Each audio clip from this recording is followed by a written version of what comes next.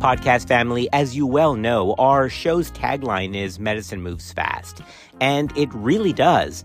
Back in March of 2018, ACOG's Practice Bulletin number 192 on management of alloimmunization during pregnancy stated that cell-free DNA testing for fetal Rh genotype to find out if the baby was Rh negative from the maternal blood was just not readily available.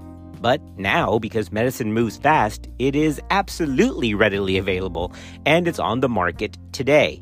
Now, we're going to discuss a specific NIPS test, that's non-invasive prenatal test in this episode, that's made by the company Unity. I have no financial disclosures to make about this, and they are not a sponsor for this episode, but I do find what they're doing very, very fascinating and very cool because they are, right now, the only NIPS test that can actually do two remarkable things. One is look for recessive genetic conditions in the child without looking at the partner of the patient, without looking at the male partner, and I'll explain that in a minute. But as it relates to what I'm talking about now, having to do with RHD isoimmunization or alloimmunization, it can now detect fetal Rh type, the antigen type by genotype, as well as other antigens with extremely high accuracy. And I'm going to explain that in this episode. So in our episode, I thought I would focus on this whole new evolving world of anti-D isoimmunization or alloimmunization, if you prefer. Both mean the same thing because there's been two big updates regarding this. First is the need, or rather the no need, for RhoGAM in the first trimester, as we now figure out that isoimmunization or alloimmunization in the first trimester is actually pretty darn rare. We're going to discuss that in this episode. And because we're talking about updates on RHD alloimmunization, we're now going to focus on, as a second part of the episode, on this Unity test for NIPS cell-free DNA testing to find the fetal Rh status and why that actually is a really good thing. We're going to explain in this episode. Once again, the title of this episode is the current update on the status of RH sensitization and new information that we have. So we're going to talk about RhoGAM in the first trimester. Is that really necessary? It turns out that it's not. And we're going to talk about screening or evaluating the fetal RHD status from the maternal serum through non-invasive prenatal tests. So those are the two things we're covering, all right? RhoGAM and sensitization in the first trimester under 12 weeks specifically.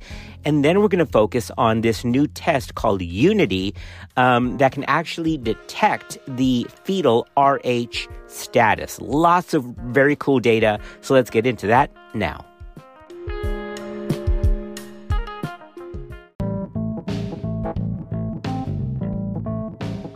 Just trying to keep everyone up to date on evidence-based practice because medicine moves really fast. This is Clinical Pearls.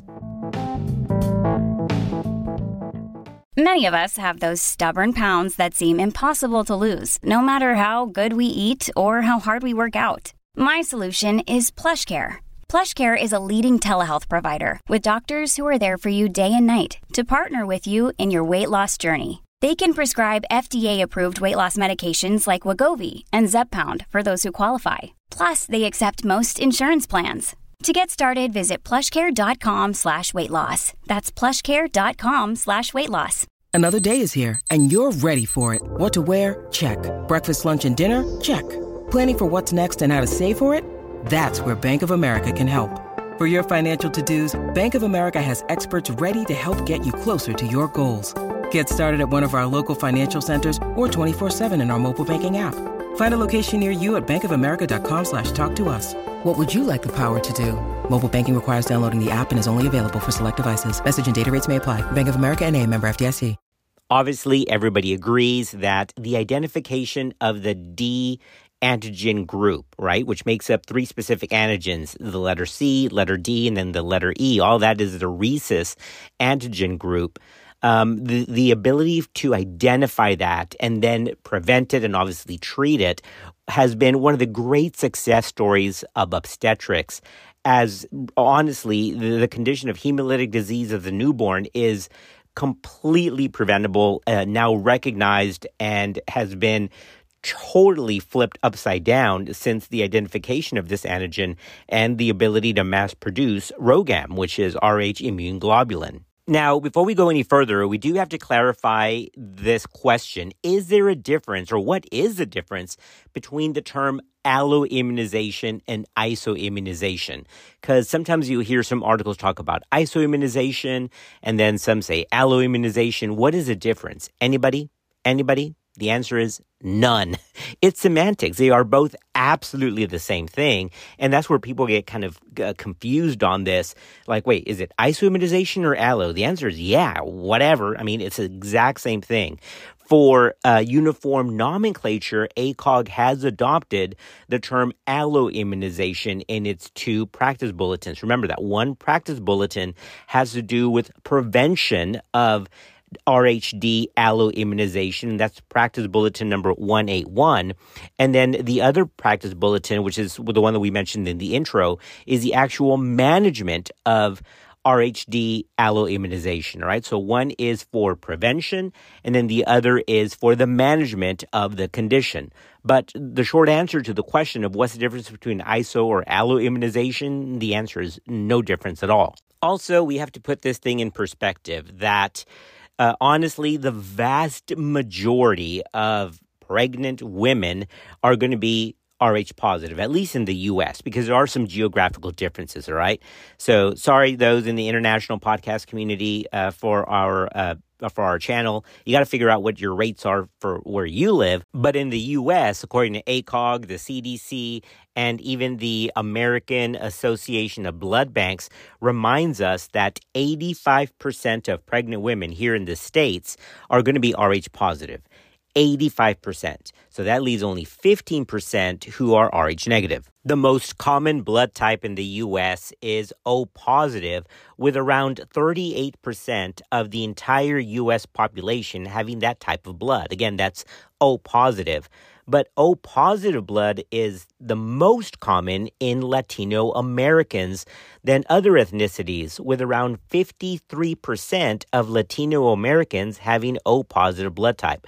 So that's a little fact there, a little factoid for you. Now that we've settled those numbers, we all get the basic plan here, right, for prevention of RHD maternal alloimmunization. So you get a mom who's Rh negative, and we're like, okay, then we got to get an antibody level. And because we don't know what the child has, there's 2 things to do there. We can test the partner and see if the partner is Rh positive blood type. And then we have to know the genotype to see what's the propensity that the child could also be Rh positive, in which case it could trigger an immune response in the Rh negative mother. So in this case, remember, Rh negative mother, we have 2 possibilities here. Check the Rh status of the child, which traditionally required either a CVS or amniocentesis to get the fetal Rh type from the red blood cell. Or you could check the partner, of course, and look at the genotype of the partner's blood to determine if the baby's at risk and the degree to which it's at risk. Okay, so either check the partner, which in some cases cannot be done in our population. Sadly, either the partner is not around because they're in another country, by an invasive means. All right, but of course now there's non-invasive means, and that's the second part of the episode. I do want to clarify this point here because identification of the fetal Rh antigen on the red blood cell, or whatever antigen you're looking for, is vital and is really only done if the mother has the antibody against that specific issue, right? We're talking about if she's alloimmunized. Otherwise, if the patient is Rh negative and her antibody screen is negative, then that's a whole different thing. That's just give RhoGAM or not. And then, of course, always check that repeat antibody level before RhoGAM is given so you don't mask alloimmunization. But this is where this value of this test comes in because, as we'll talk about in a minute, up to 40% of women who are Rh negative with a negative antibody response actually are carrying a fetus who's also Rh negative and don't need the medication. Guys, that's 4 out of 10 based on published data.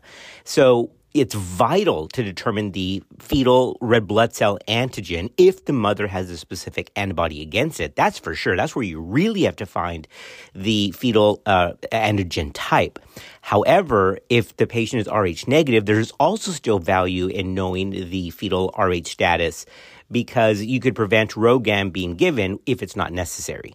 But before I get into that part, I want to focus on this issue of threatened ABs, spontaneous miscarriage, or in those who have an early first trimester termination of pregnancy under 12 weeks, how this thing has changed, all right? Because the traditional thought was any accident of pregnancy, any accidental bleeding, so whether that was a threatened AB, of course, ectopic pregnancy, molar pregnancy, a completed miscarriage, whatever, that patient required RhoGAM. And then it went to maybe mini dose RhoGAM, which was 50 micrograms, so you don't have to do the full 300 micrograms, which is a typical dose. And now the new data is that's probably overkill. At least it is from 12 weeks down. Okay, now this does not apply, and be very clear, what I'm about to tell you does not apply from 12 weeks up, where that data is like you probably should just give them RhoGAM anyway. But the data says that from 12 weeks down, the chance of the mom, the Rh negative mom, getting sensitized from some kind of pregnancy event, whether it's a spontaneous miscarriage or an elective termination of the pregnancy under 12 weeks, the chance that that Rh negative mother gets immunized is actually pretty darn small to negligible to zero. Okay.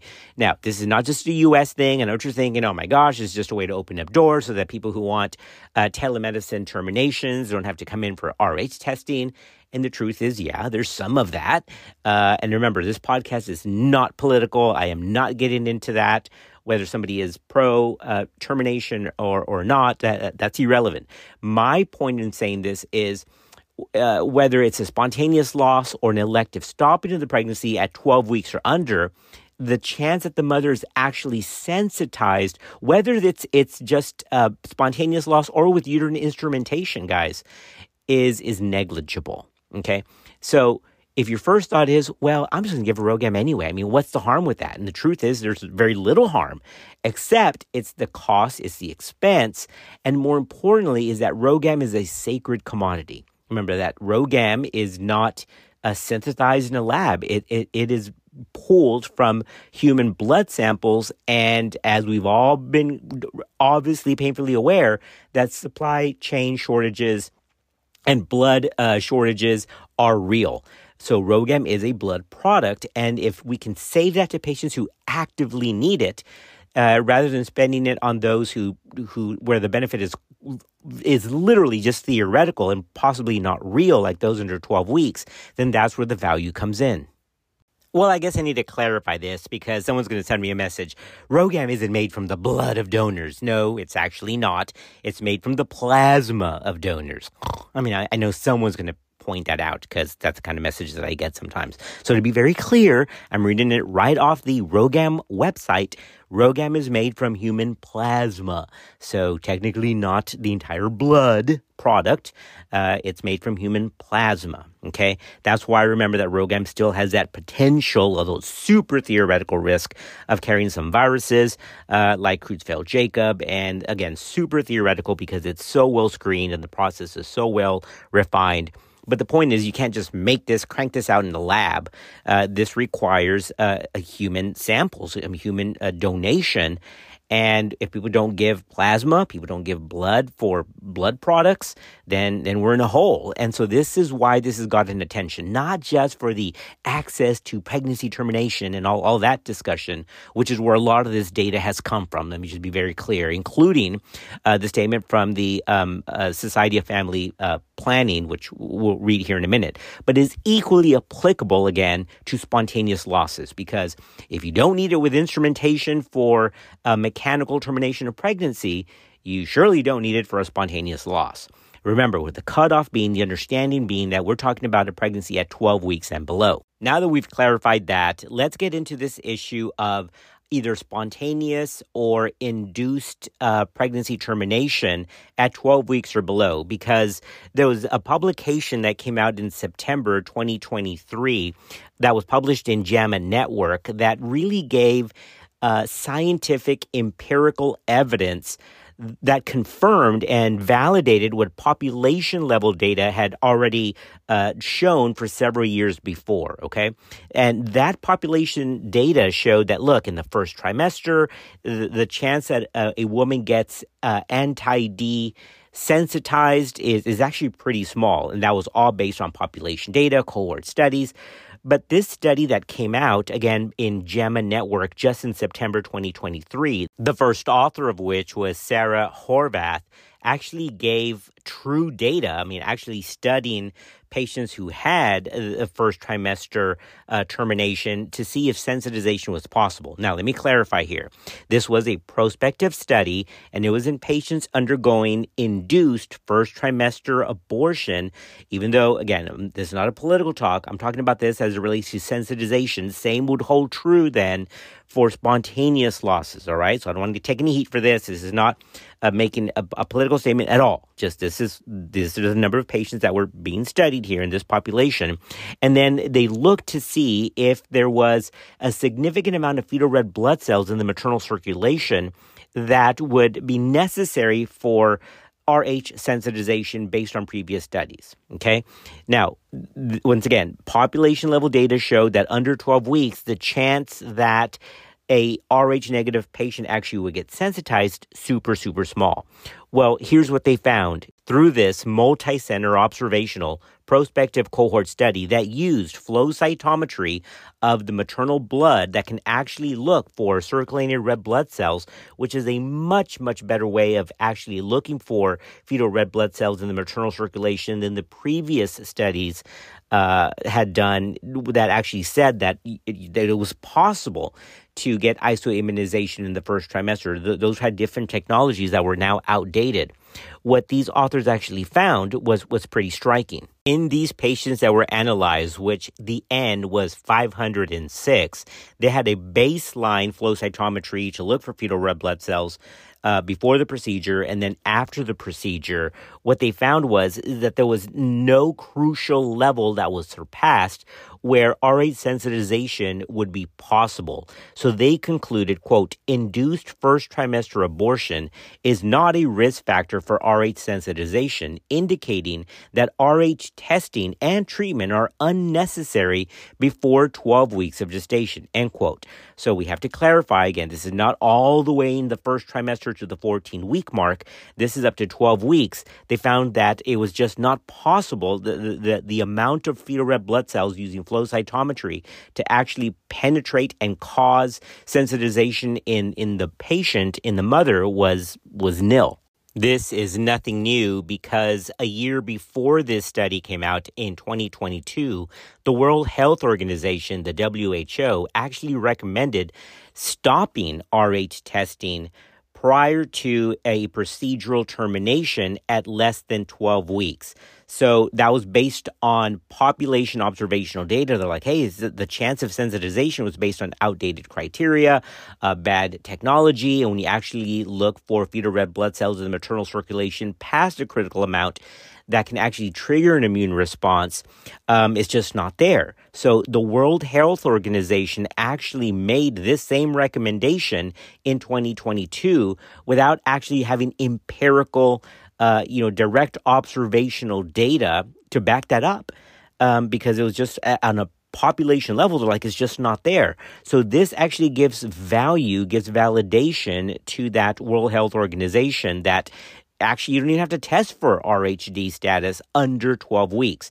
Now, they were talking about, to be very clear, in cases of termination of pregnancy, which involves instrumentation. So how much more in those without instrumentation that had spontaneous loss or had an NKB and then had a DNC, that would still hold true.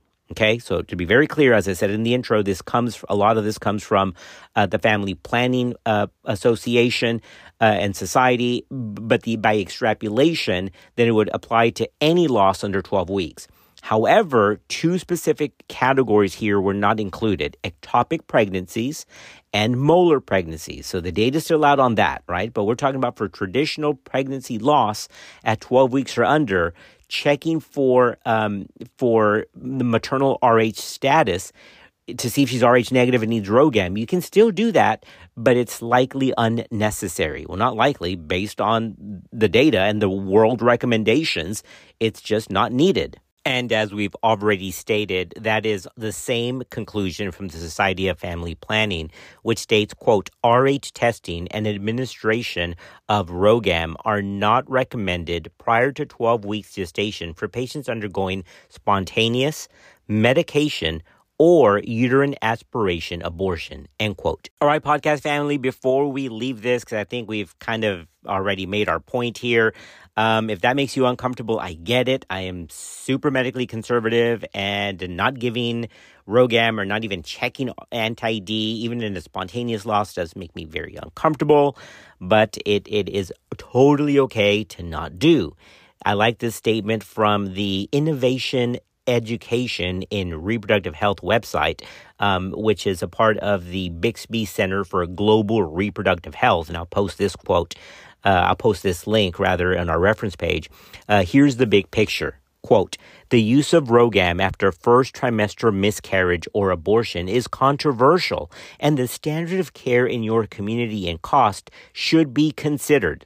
End quote. So let me stop there. There's something else that they say, but this just opens up that allowance that, hey, if you still want to check the RH factor and give a RhoGAM because that's what you learned to do, that's okay. But remember our tagline here, medicine moves fast.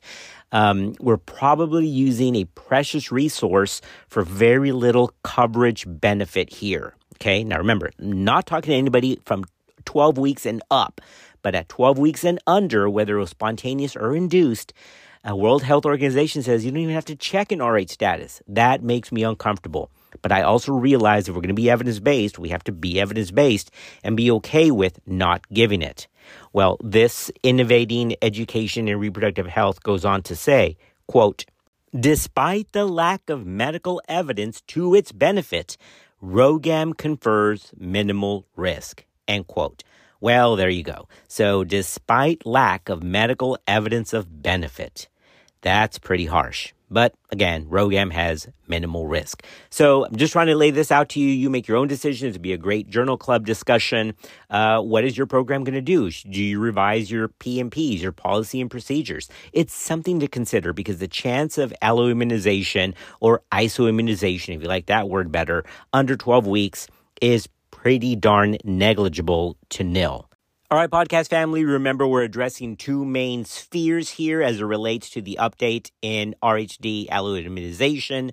The first is the ability for a patient to be isoimmunized or alloimmunized under 12 weeks, and then the whole issue of non-invasive prenatal testing for fetal RH status and other antigens. We're going to get into that in a minute.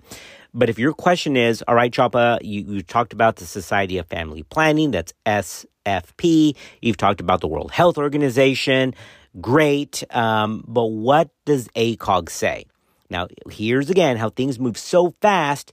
And again, I love the college, love what they do. And sometimes it just takes such amount of time for this huge boat to turn course that the update hasn't come out yet. So to be very clear, even though World Health Organization, the Society of Family Planning, and even the Royal College of Obstetricians and Gynecologists all now have changed their guidelines to forego RH testing and RHIG treatment at less than 12 weeks of gestation, ACOG, I have to be very clear, still recommends RH testing and RHIG treatment, but it says this in that bulletin on the prevention of RHD alloimmunization, quote, despite lack of evidence in support of this practice, end quote.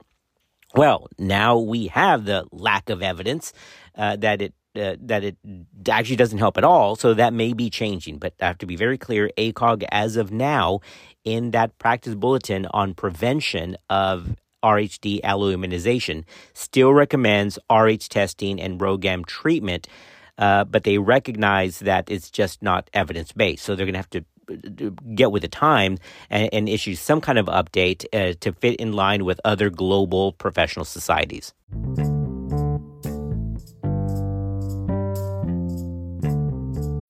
When you need mealtime inspiration, it's worth shopping Kroger, where you'll find over 30,000 mouth-watering choices that excite your inner foodie. And no matter what tasty choice you make, you'll enjoy our everyday low prices, plus extra ways to save, like digital coupons worth over $600 each week. You can also save up to $1 off per gallon at the pump with fuel points. More savings and more inspiring flavors make shopping Kroger worth it every time. Kroger, fresh for everyone. Fuel restrictions apply.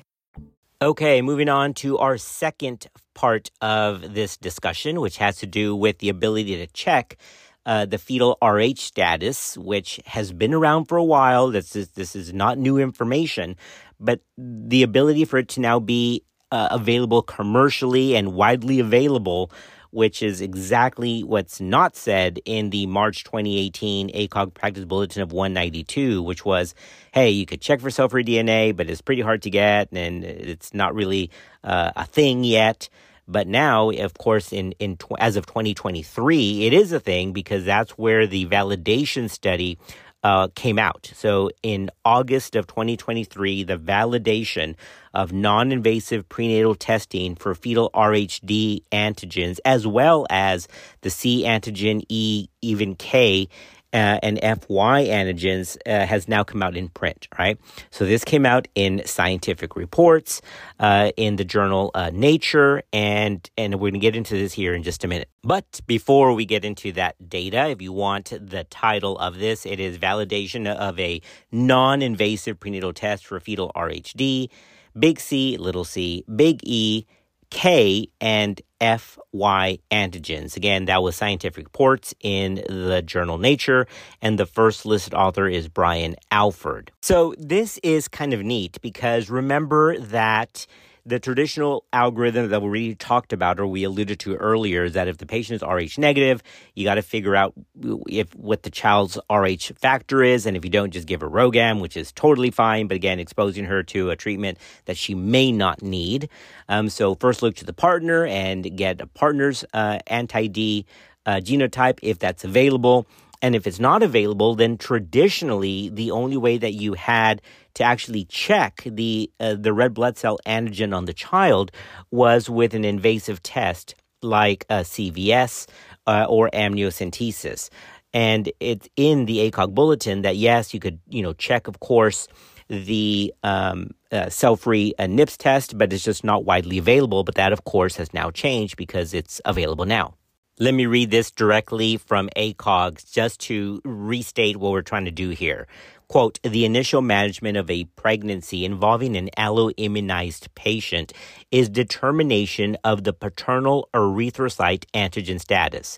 End quote. So again, this is not just that she's Rh negative, is that she's Rh negative and, of course, has potentially some circulating antibody that now we have to see if the child is at risk, okay?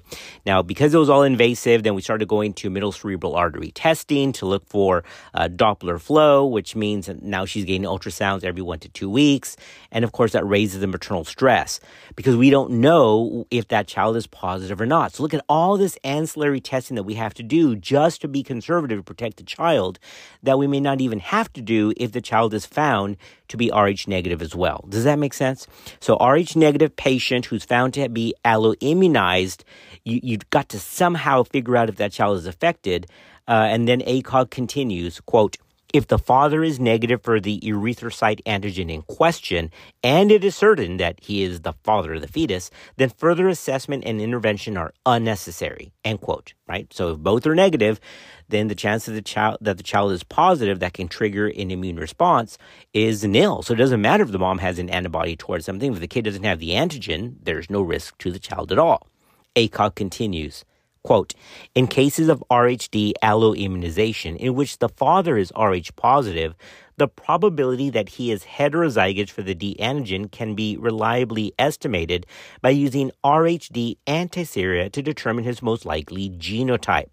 This involves mixing antiserum containing antibodies to the D antigen with the father's cells to determine if the D antigen is present. A positive result is determined by agglutination caused by the cross-linking of the antibody with the corresponding antigen. All to say, this is trying to figure out if the father is homozygous for the D antigen, in which all of the children will be Rh positive, or if he is heterozygous, in which case there's a 50% chance that pregnancy is carrying an Rh positive fetus. All right? So again, ACOG continues to say, given that the genes coding for the D antigen are known, a DNA-based diagnosis is also commercially available to genotype the partner. But of course, a partner has to be available. And then lastly, it states that determination of the fetal genotype can be done, but this is not clinically available or not widely clinically available according to 2018. But again, now in 2023, it is clinically available because we have Unity now at the prenatal clinic at one of our locations. So yes, it is now clinically available, and it has incredibly high accuracy, basically 100%. Just to be clear, it is most important to try to figure out if the child is Rh positive, if, of course, the mom is found to have a positive antibody screen against something that could affect the child. Remember that anti-Lewis antibody, Lewis lives, because they are all IgM and they're too big to cross the placenta. So that's a benign antibody. But if it's a pathological antibody, or if the mom has antibody against anti-D, then it's crucial. You got to figure that out, and this is where this test would come in.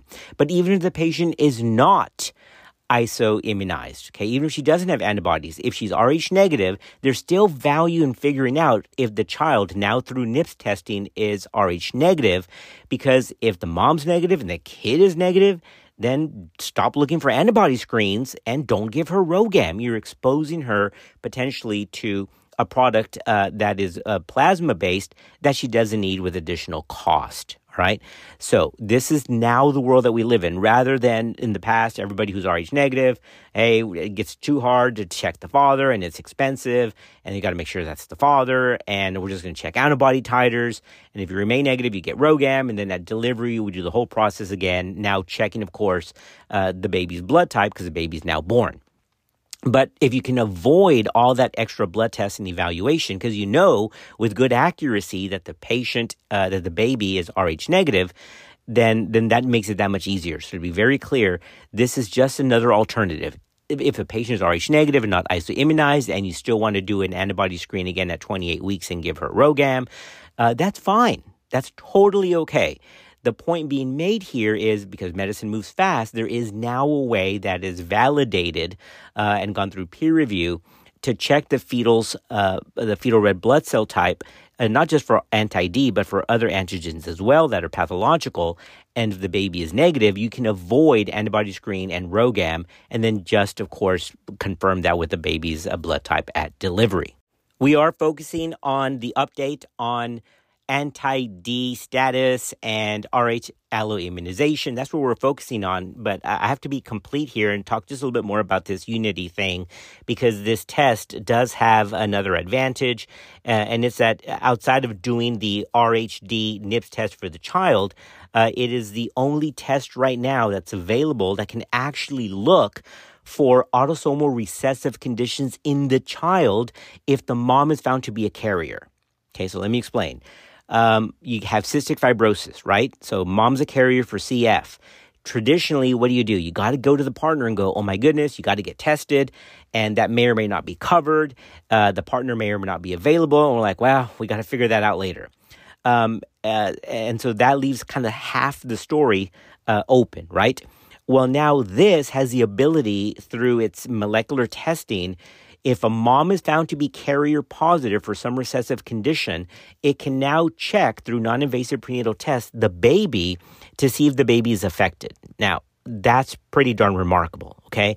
In addition to checking, of course, for things like trisomy 18, 21, and 13, and the sex chromosome aneuploidies. It does the aneuploidy thing as well. But it can also check, again, for cystic fibrosis. It can check if the child has sickle cell. It can check for if the child has spinal muscular atrophy. That's remarkable, okay? So now, in addition to the ability to fetal genotype the fetus with basically 100% accuracy. You can also check for fetal recessive conditions without needing to test the partner. I think that's remarkable, and I have to be very clear. I'm not trying to make this a commercial for Unity. They did not sponsor this. I don't have community shares in this or company shares in this at all. But as part of our evidence-based and medical education platform, you need to know what's out there, and then this is pretty neat. Yes, this is the competitor to Natera. So you go, wow, wait, what is this thing now? Don't we have this already? Isn't that cell-free DNA to check for, 18, 21, and 13? Of course, that's Natera. But Natera doesn't have that ability right now validated to check the fetal Rh status like this one does. And of course, the ability to detect autosomal recessive conditions in the child bypassing partner testing. Podcast family, we're almost done. Hang in there. And I don't want to get too much into the aneuploidy stuff and the autosomal recessive stuff from this test because our focus is on the Rh negative mother. So again, traditional algorithm for the Rh negative mother was the fetal RHD status was unknown, so that all mothers basically received RhoGAM. But now, if the mother is Rh negative, you do have a way to do a NIPS test to determine RHD status with 100% accuracy for identifying Rh negative cells. And that's important because according to the data, 40%, guys, 4 out of 10 of Rh negative mothers will have an Rh negative fetus. Okay, so in 40% of the cases, we are putting patients through the antibody screen and then RhoGAM when they don't need it. Now, there's nothing wrong, again, with the traditional algorithm that Rh negative moms get an antibody screen, and if it's negative, you repeat it at 28 weeks and give them RhoGAM and then check the baby at delivery. There's nothing wrong with that. But if you can avoid giving RhoGAM to 40% of patients who don't need it, that seems pretty cost effective.